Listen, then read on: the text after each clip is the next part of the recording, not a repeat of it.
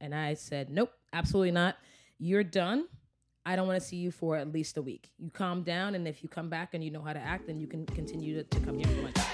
Hey, you're 86. I'm Justin Myers, and this is a show about how bartenders handle bad situations. Guest interaction is probably the thing we do the most at our jobs, and while usually fun and positive, it can sometimes be challenging. People can be awkward, not know the rules, or just be downright rude. My guest today is Simone Mims. In her 22 years behind the bar, she's had a lot of experience handling all sorts of challenging interactions. Let's get into it. But, alcohol tends to, loosen those layers a bit. Sometimes in a good way, sometimes in a bad way. So you always have to kind of be on your, watchful eye when it turns south, so. Yeah, so you feel like just across the board, everybody is becoming more awkward and less social skills. There's another thing I wanted to talk about is sometimes I feel like I just want to say, like, have you been to a bar before? Have you been out today? Is this your first one? I feel compassion for these people, Mm-hmm. but it catches me off guard sometimes where someone just like seems like they've never talked to a person before or recently, and it's really tough for me because I'm always like, oh, hey, welcome, like Mm-hmm. cheerful, and then someone is just like terrified of me, and it's do you get that a lot? Or I think that there was a culture in mixology where there was a point where we were, especially here in the Bay Area and also in New York, and I draw from these two places because this is where I spent the most of my career, where bartenders were seen in this like, well, I'm the bartender and I'm gonna make you what I want to make you, and you listen to me. And again, that wasn't really hospitality. yeah. If you mind, I will tell you the story. I was working at a bar about a year and a half ago, and I've told this story a lot, but I always tell it when I talk about this. There was women in there, and it was a Friday night. It was super busy, and they came in, and it was a bachelorette party, and they were living their best lives. And one of them comes up to the bar, and she ordered like, oh, can you make blowjob shots? And I stepped back from the bar for a second, and I put my hand on the bar, and I put my hands on my hips, and I was kind of like, And she's like, I'm sorry. Like, I don't know if you guys do that. I was like, oh, no. I'm really just kind of I'm like, I haven't made that drink in a long time. I'm just kind of just seeing if we have the ingredients to make it. And I was like, well, I know we don't have whipped cream. However, if you want me to make you something kind of like chocolatey, I could do that. She's like, oh, that'd be great. So I made that. And then they came back for another round of them. And then they came back for another round of them. And they had some other drinks. And the bill, was pretty substantial. And they paid the bill. They left a really good tip. And she was leaving. She's like, oh, thank you so much. I was like, listen, if you go to a bar it's Friday night, you're having a good time with your friends, you go to the bar and they don't treat you well, don't go back. And so I think that kind of like that kind of cocktailology, mixology thing has been very people are like often ask me like, oh, are you a mixologist? I said, no, I'm a bartender.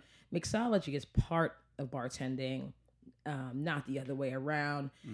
Hospitality is also part of bartending. I think that there's been a culture of people being afraid of the bartender for a long time, and also I think that people work a lot, and they don't really go out to dine or to have drinks as much as they used to. So when they do go out, it's a special occasion, and they probably don't know how to interact with the bar, and a lot of people don't know what they want, and they don't know what they like, and they're intimidated. We are lucky in the Bay Area. We have so many bars that have such great product. It can be intimidating walking into a place and being like, oh, I only know about Jack Daniels and Makers. No offense to them. Great companies, great stuff. But, they're like, they look up and they see a wall of like whiskey they've never heard of, and it's intimidating. But I think it's just about a conversation and making it accessible for people. Yeah. So I guess it's really just understanding where they're coming from. Absolutely. And what are some ways that you prepare yourself to sort of, I guess, receive those kind of interactions where people are awkward, or how do you like go into your day? Like, because some of them really catch me off guard. Yeah.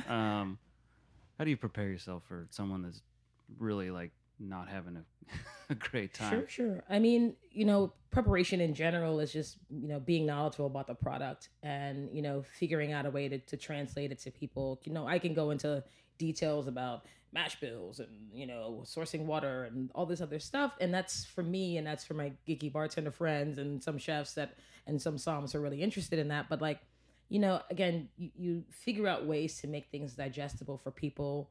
Like, they could sit there, with our huge tech industry here, they can probably tell me how to run this algorithm and how to build a cell phone. I don't need to know all that. I just need to pick it up and know that it works. Right. Same thing with the drink. They don't always need to know or want to know all those details. They just want to know if it's good. Yeah. And so just making it fun for people. I was talking about Blackbird. I used to work there sometimes on Sundays by myself, and I would play amazing music and I would just like make it fun, and people would be like, "Oh, what are you making today?" "Oh, I'm making this drink, and this was on the menu, and Marcus came up with this drink, and it's really good." It has, and just making it fun for people. And I think, when you can make it fun, they see it as less intimidating. When they see like, "Oh, what's that thing on the back bar?" I'm like, "Oh, this is," again, you can go in like all these technical details, but when you're like, "Oh, this is really delicious. It's made by these awesome people." And just like make it fun for people. I think that's how, you really get them to relax. Yeah. Cracking jokes and be like, "Hey man, what's up?" And again, I just like to make the experience fun, and the more fun you make it for them, they relax and then they're not intimidated. And then if they have to ask you some questions and they feel, more they feel like you're the friend, you're the buddy. Sometimes it gets a little, too friendly. But you're like, okay, enough. All right, you've had about 4 old fashions. You should calm down now. But you just like I said, you just make it fun for people. And if you come in with a good attitude and you come in, with the knowledge and again that accessibility, it makes it fun for people. Yeah. I had a similar experience to that last night. We have at the wine bar that I work at, we have a pretty esoteric, kind of nerdy wine list. Everything's great though, which is nice that I can recommend anything and I know it's going to be quality.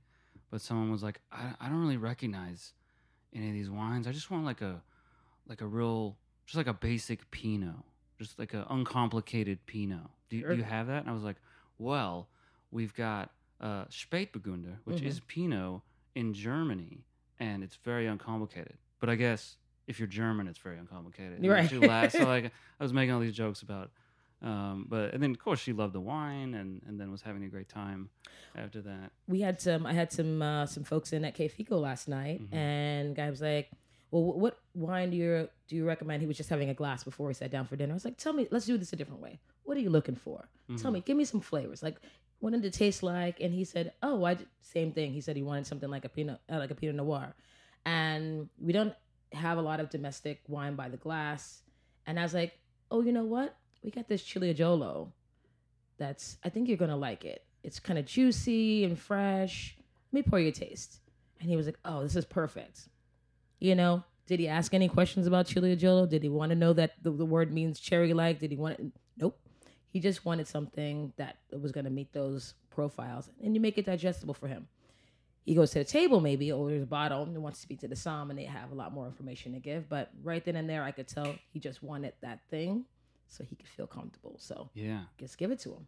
I think a lot of us are confused about all this knowledge that we have and all these things that we learn because we're really excited about it. Like we care about which region this agave was produced in and like what, how many times this thing was distilled or whatever. But really, I think all of that knowledge that we're gaining is great for us to be excited about, but the purpose of it is to make our guests have a great time. Sure. Like we know all that stuff, so we can recommend them a great drink. Yeah. And you also have those people who are super... Oh, yeah. They want to know all those details. And, Enthusiasts. it's always great to have it in your back pocket. Totally. But sometimes you don't have to take it out of your pocket and hit them over the head with it, No, sometimes I just want to tell our industry, guys, calm down. We're the only ones that think this is cool. Right. Yeah. Which is great. The excitement that we have in this industry, I think, is really wonderful. But I think we need to channel it a little bit more. Certainly. To the right direction. So speaking of awkward customers. You ever had those regulars or a regular? I like to call them irregulars. Where you see them come in, you're like, oh no, not again. I'm not in the mood today. Oh yeah. Oh yeah. You got any good stories there about how you handle something like that? Well, I mean, I've been really lucky that the irregulars, as you call them, weirdly like me. I don't know what that's about. Oh, that's always how it is. Yeah, they're like, "Hey, Simone, what's going on?" I'm like, "Hey, how you doing? Good to see you, bud. Good to see you." I mean, they're people. Yeah. And you know, there's obviously a reason that they keep coming back, even if they're not being met with full acceptance all the time. There's a reason that they're there. There's a reason why they feel comfortable there. I try not to let it bother me. The only time is if they're being aggressive or rude to staff. That's one thing. I'm like, yeah, there's a line that they cross. You can be here and we'll take care of you, but you cannot say, you know, those things to this person. Now, do we have an understanding? Oh, yes, Simone. Great. Then let's have a good time. But I'm not going to let you abuse my staff. Yeah. That's absolutely no. I worked at a restaurant and I was a manager about a few years ago, and we had a regular. He would come in for lunch all the time. He was really, really grumpy. And one day, you know, he was prickly. He was very prickly, but he liked me. Again, I don't know why, but I was very direct with him, you know, all the time. Like, what are you doing? And he's like, oh, I'm sorry. I don't know what it is. I feel like I have this mom factor that people connect with that way. And I'm like, I give you that look, like, you're messing up. Mm-hmm. And he would come in, and one day he was just, you know, I don't know if he was in a bad mood or what the deal was, but, you know, he called one of the staff members a little B word. And I said, nope, absolutely not. You're done. I don't want to see you for at least a week. You calm down, and if you come back and you know how to act, then you can continue to come here for lunch. Oh, well, nope. Bye-bye. So the next week he comes back, and he's like, I'm really sorry. You know, I was having a bad day. I was like, yes, I understand you're having a bad day, but it doesn't give you the right to take it out on my staff. They work very, very hard, and you're not always the easiest person to deal with. And he's like, okay. 2 weeks later, same thing happened. It's like, okay, we're done. We can't have you back in the restaurant anymore. And so we had to 86 him. And that was not what we want. You know, we don't want to 86 people. We don't want people to feel unwelcome, but we also have to protect our staff. And I've worked for a lot of people who didn't have that same ethos. And it caused me to want to leave. It caused me to feel unsafe at work. And as a manager, it's something that I will not, at this point in my life, I will not allow. I will not allow my staff to come to work and feel unsafe. Yeah. It's just something we have to create safety for our staff. We have to create safety for our coworkers, and there's just too many things, too many ways they can be abused coming to work. And you know, it's a lot of pressure. You know, you're trying to make this product, you're trying to get it out, you're trying to be fast, you're trying to be efficient, you're trying to do all these things, and I'm not going to have somebody come from outside and abuse that. Yeah. You know, we want everybody to have a good time when you're in here, and if you're not about that, then you need to go. Mm-hmm. So. I want to talk about what is that line, because I don't think it's always obvious when that line is crossed. So I had some guys, they were saying like offensive jokes to each other. They weren't being loud. They were kind of sitting apart, but I would only hear it as I walked by. So I didn't do anything, because I mean that's a real gray area with like freedom of speech, and I just didn't want to go down that rabbit hole. I mean, I was offended by what they were saying, but you know, what's the line that people would have to cross for it to become like, no, this is not acceptable anymore, versus like, okay, you're weird and doing something on your own, but it's okay, I'm gonna let it go. Yeah. It's hard. It's difficult to figure out what that is. If people are in a space where, well, number one, if it's offensive to the point where other guests are experiencing it and they're like, what's going on? And it's making the energy change in the room.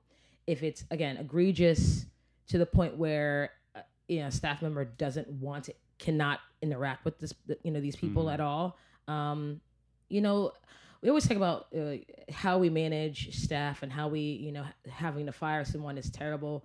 And, you don't want to do it, but sometimes every once in a while you have to fire a guest. You have to say, You I know, like and that. it's gentle. It's like, hey, I want you guys to have a good time, but some of the stuff that you're talking about here is a little racy.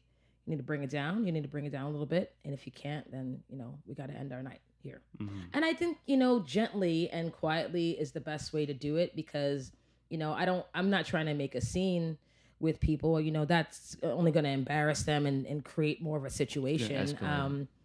I found recently in a most recent working environment where a lot of people with a lot of a lot of money, again, they don't want to be embarrassed in front of their friends. Oh, can I talk to you? Can I pull you to the side and have a word with you just really quickly about an issue with something else? And and like, hey, this is happening with this situation. We want you to have a good time. We want them to have a good time, but we can't continue this way. So we can make a choice. It's your choice. You want to stay, have a good time, and bring it in a little bit, or do you want to be invited to leave? It's your choice. Mm-hmm. And 9 times out of 10, it's like, oh, I'm sorry, we'll do better. And that ever so often you have those people who are just like, well, it's like, okay, well, now I have to invite you to leave. So that's it. And again, not getting emotional about it. That's another thing. Kind of keeping your emotions in check. That used to be a really hard thing for me earlier on, but I think that I'm doing a lot better with it now. So what helped you be better with that? I mean, you just have to know it's not about me. It's not about me. Yeah. It's not about me. It's about them. I can't make their problem my problem. They have a problem. Totally. So it's not me. I didn't make you say that thing. I didn't make you cross that line. You're doing it for a reason that I have nothing to do with. But we're trying to create a space where people are having a good time. And if you can't see that, and if you can't be a part of it, then you can't be a part of it. It doesn't happen often, luckily. But that's part of the job. Yeah. And it seems like another opportunity to provide good hospitality, because the person that's acting out or doing these things, as you said, are doing it for their own reasons. And we still need to provide hospitality to them too, but it might be a little different than cheerfully giving someone a drink in that case. Yeah. What they need at that moment is help, not acting like an asshole. Mm-hmm. Sure. Basically. So, especially at this bar here, we get a lot of tourists, people from other countries, even other states where there's different policies, different rules, different ways of interacting. Like there's a lot of places you can just take your drink outside. I think New Orleans, Vegas, a lot of places in Europe, you can just wander off your drink. But we have these laws here that people don't know, or maybe just it's so natural for them. Things like that are just ways of behaving, ways of interacting with staff. Have you encountered those kinds of things, and how would you handle those or educate those people that, hey, you're not in New Orleans anymore? Yeah, I think the biggest thing is especially for East Coasters coming here. What do you mean the bar closes at 1:30? Mm-hmm. And I just let them know, well, we're from New York. How come? It's like, I totally understand that. I totally get it. But these are just the laws we have here, and if we break them, we can lose our liquor license, and so all this goes away. And that's all they say, really. Mm-hmm. It's the law, and again, it's not getting emotional about it. It's just the law. You're welcome to move here and try to change it. I was joking with people. You're welcome. Yeah, San Francisco has a lot to offer. It's a great town. Oakland is amazing. Emeryville, Alameda. Please feel free to move to California and help us change that law if you wish. But that is the law here. I do understand the frustration of it, but it's just we don't really have the infrastructure to have bars open 24 hours a day. Yeah, man, New Orleans is crazy. And we don't have the infrastructure to have bars be open till 4 a.m. to ensure that people are getting home safe. People drive here a lot. These laws are enacted to make sure people stay safe. So I get it, but that's where we are. Yeah. Seems like empathy in that situation is really good. Yeah. I had a guy from, I think he was from France, come in, and our kitchen closes at 9 at my other bar. And he comes in at like 9:45. He's like, the kitchen is closed? I'm like, Yeah, man, I know it sucks, huh? Yeah, Europeans eat late. When I was in France last year, like, oh, dinner's at 9 o'clock. I'm like, 9 o'clock? Yeah. I'm gonna be in the bathtub by then. So I was just telling. He's like, "This is ridiculous. Everything closes so early." And this bar's in the Richmond where everything like closes at 9. Yeah. I'm surprised that we even stay open until 10. I just got right there with him. I'm like, "Yeah, man, I hate it. Like I live in this neighborhood and I can't eat after 9. It's so frustrating." Yeah. But then I had a suggestion too. I'm like, you know what? If you go over there, their kitchen closes at 11. Like, you Right. should check that place out. The knowledge of the town is good for folks like that. Well, if you want a late night, meal, you should go to X, Y, and Z. Your kitchen closes at go to Nope. They're open till 12, I think. Yeah. I always like to have a list every time I start a new project. What I do is I start a Google Drive of like places to go in the neighborhood, late night places to get certain things. Like, well, I want to go to a place that has live music. I want to go to a place that has this particular thing. So I always start so you share that with your staff too? Yeah, and then like, here, you take a look at this. You have questions. Like the other night, was working and somebody's like, what's that? Restaurant in the Mission, and they always have line, Mexican restaurant with burritos. I was like, Farolito. And they were like, you just came up with that. And I was like, listen, you have to have, that information in your back pocket all the time. People want to know, give them a list, set it off. You know? It's almost as important, maybe even more important than like knowing what type of agave varietal is in this mezcal. Yeah, you can go there and have a meal at midnight, and they also have the most amazing tepastates in the city. Yeah, exactly. So what we touched on this earlier when you were mentioning the group of people that were very wealthy. I think in this town, the demographic has changed a lot over years, and there's a lot of people with a lot of money, a lot of people that have a lot of entitlement. And sometimes I see this where they just kind of treat our industry like the help, like we're like a lower life form. At least that's what it feels like to me and a lot of people. And I understand that they're coming from a different place, but I think there's another point of providing hospitality and educating people in a way that's like, hey, this is not how you treat people, because you'll have a much better time if if we can be all on the same level. How do you handle that? I imagine you see that a lot in this city as well. Yeah, you do. I happen to have worked at a private club where, with the membership, they go, well, I'm a member. And I was like, well, everybody's a member here. Like, he's a member, she's a member, you're a member. I got you. We're going to take care of you. But we're all a member. I think that also we are in an age of everybody's a special flower. Yeah. We're all special flowers. We all need to feel special. I don't think that I've ever. I grew up in a very. My mother, she loved me. Obviously, I was not unloved, but she was very adamant about the fact that, like, we're all trying to be here, on this planet, and nobody's better than the other person, and so I just say, well, I'm this person. That's like, that's fantastic. I am so happy for you. And when I'm done making this drink for this person that was here first, I'll be right with you. And that's it. And then you get to them and they're like, I was like, okay, now we got our drinks. Can I get you anything else? Mm-hmm. Now it's your turn. It's your turn now. And I remember one time this goes back to like the mom attitude. Yeah. Get mom. And again, control the emotion, stay very calm. Now, what can I get for you? Okay, great. Anything else for you? Great. All right, we've got our drinks now. And when I feel like when I say things in that way, people are often like, "Damn, I was an asshole." They have that realization, and so the next time they're like, "Hey, how are you? How are your drinks? Would you like it?" And so it's kind of like. But you didn't call them out either, and that's what's important, I think. I mean, again, the controlling of the emotions. 20 years ago, I might have been like, "You're a jerk," but mm-hmm. It's not about me. Something's happening there where they're insecure and feeling like their money is making a difference in how I'm supposed to react. It's like, I don't care if you have, $10 in the bank, $100,000 in the bank, $1 million in the bank. I want to treat everybody at the bar the same, and in this environment, you never know. Somebody could come in with $1,000 suit on and be broke AF, and then you could see another person come in with a hoodie and ripped jeans, and they could be a Yeah. cajillionaire. Yeah. So I don't really judge on appearance. I judge on how people treat me and how people treat the staff.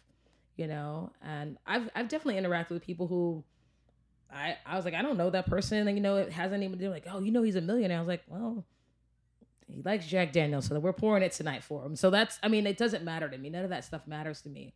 I think you get treated, you get treated how you treat us. The that's not going to change.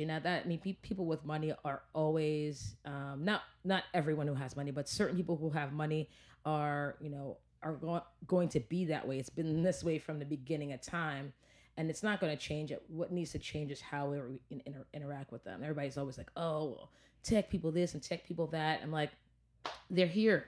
They're not going anywhere. We need to stop blaming everything on them and try to figure out, how to deal, how to make it, how to make this industry work with them and not against them.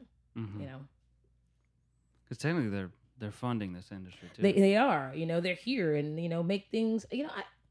I honestly, when I first moved out here, 10 and change years ago, I was very much like, oh, what's up with these folks? But honestly, they want their Moscow mules. They want their cheeseburger.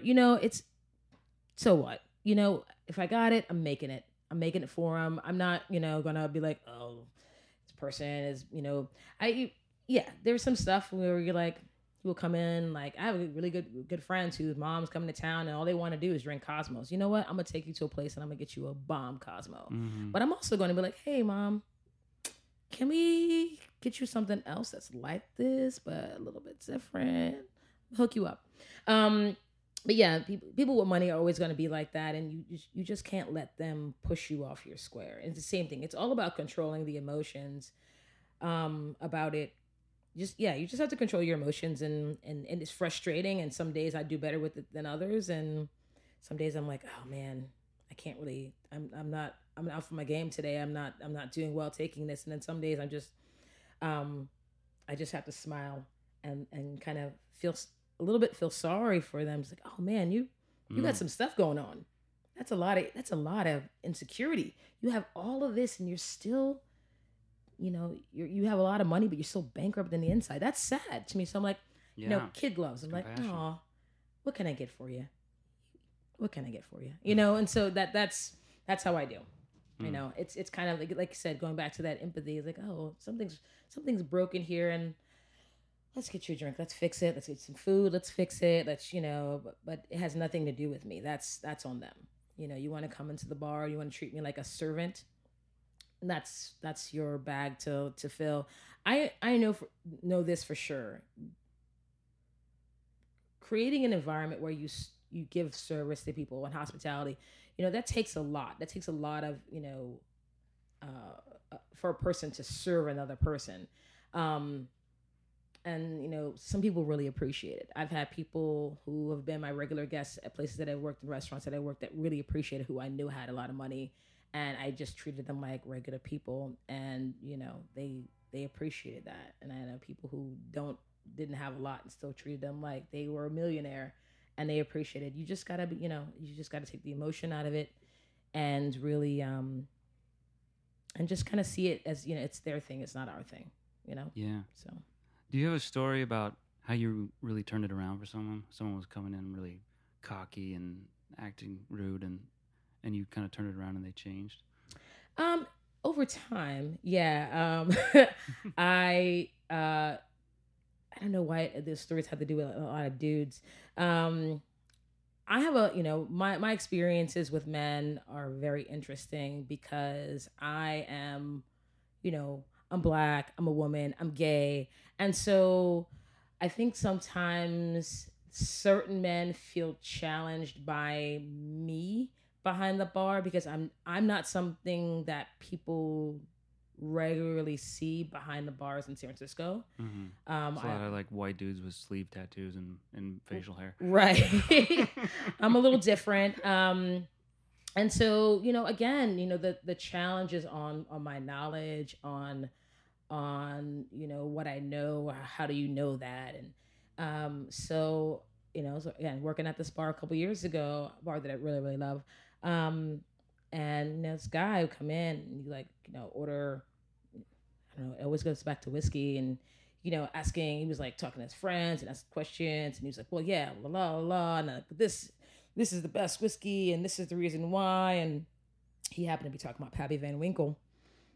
And he's like, well, what do you think? And I was like, well, I think it's good whiskey. I think it's just ever so slightly overrated. And he's like, oh no, it's the best. And I was like, well, if you think it's the best, then it's the best for you. He's like, well, what do you drink? I said, well, I can't afford to drink Pappy Van Winkle every day. But if I'm going to do a high-end bourbon, I'll do this, that, and the other, and for these reasons. And he just, every time he would come in, he would like challenge me.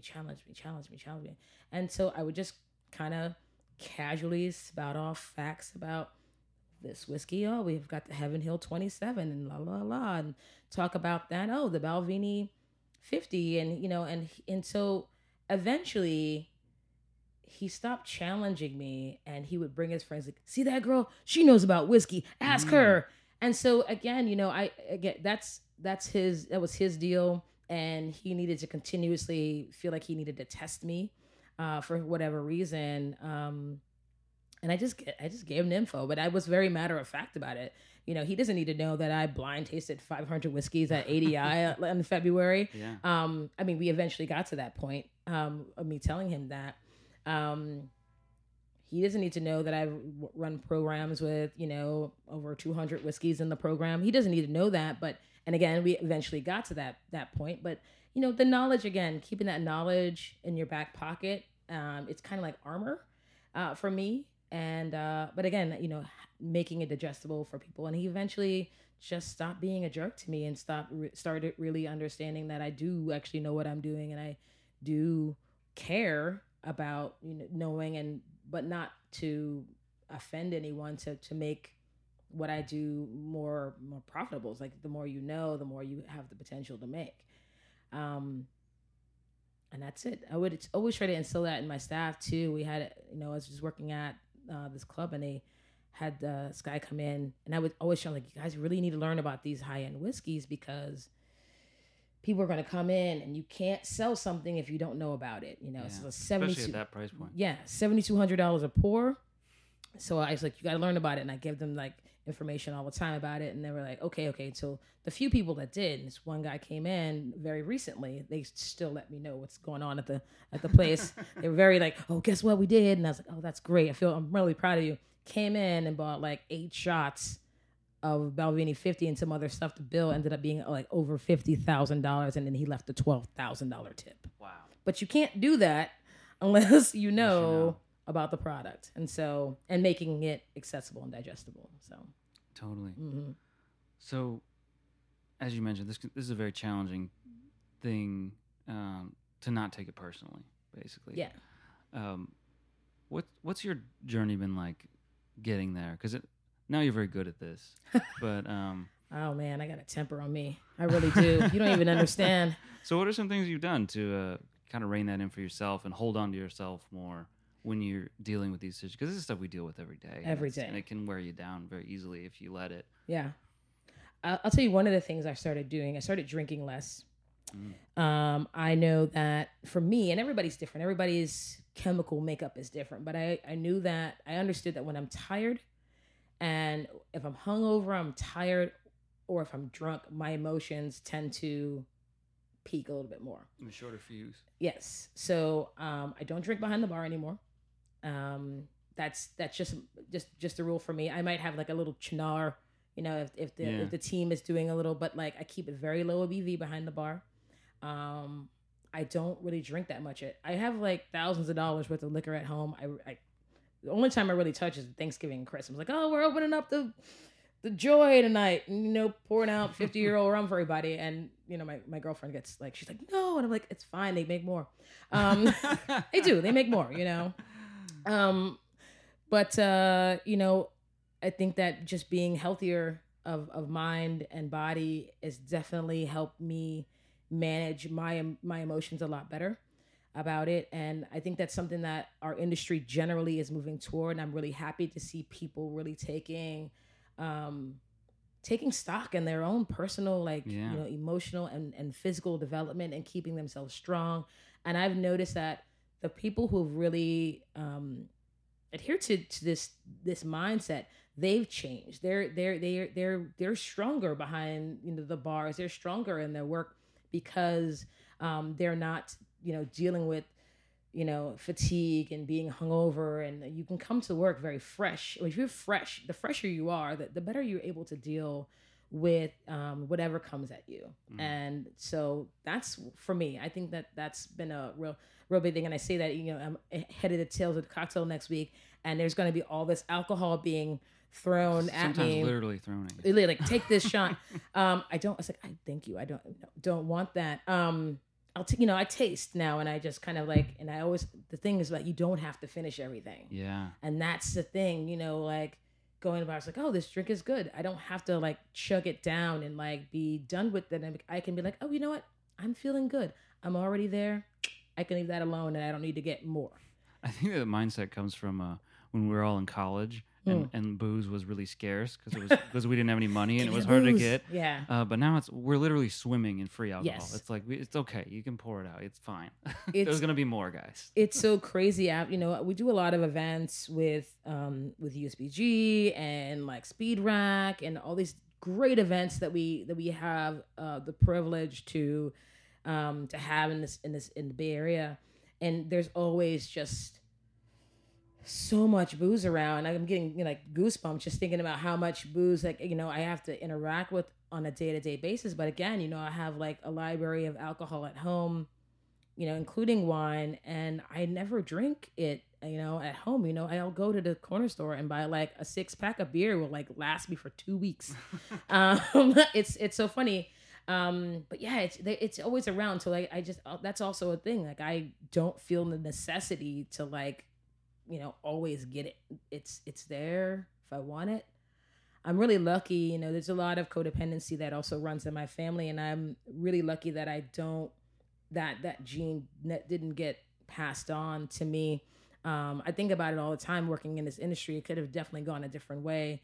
But yeah, I think that the whole like taking care of oneself is how you can't take care of anyone else until you take care of yourself. Totally. And that goes for working behind the bar, that goes for working in a restaurant, whatever it is, and also takes means in your relationships too, and I think that I'm able to be a much better employee, employer, partner, whatever the case may be, because I'm taking better stock in myself. So that's really important advice. Simone, thank you so much for being on the show. Absolutely. It's always a pleasure to see you. Yeah. And, great knowledge here. Thank you. Absolutely. That was Simone Mims. Amazing advice on interactions that happen every day. It's important to not take these things personally. It's always more about the guest and their own baggage than it is about you. And it's easier to handle when you're in good shape yourself. We actually have a couple other episodes about health and wellness. Make sure to check those out at youre86.com. That's YOURE86.com, or in your favorite podcast player. And make sure to hit subscribe. We have new conversations every week. I'll see you next time.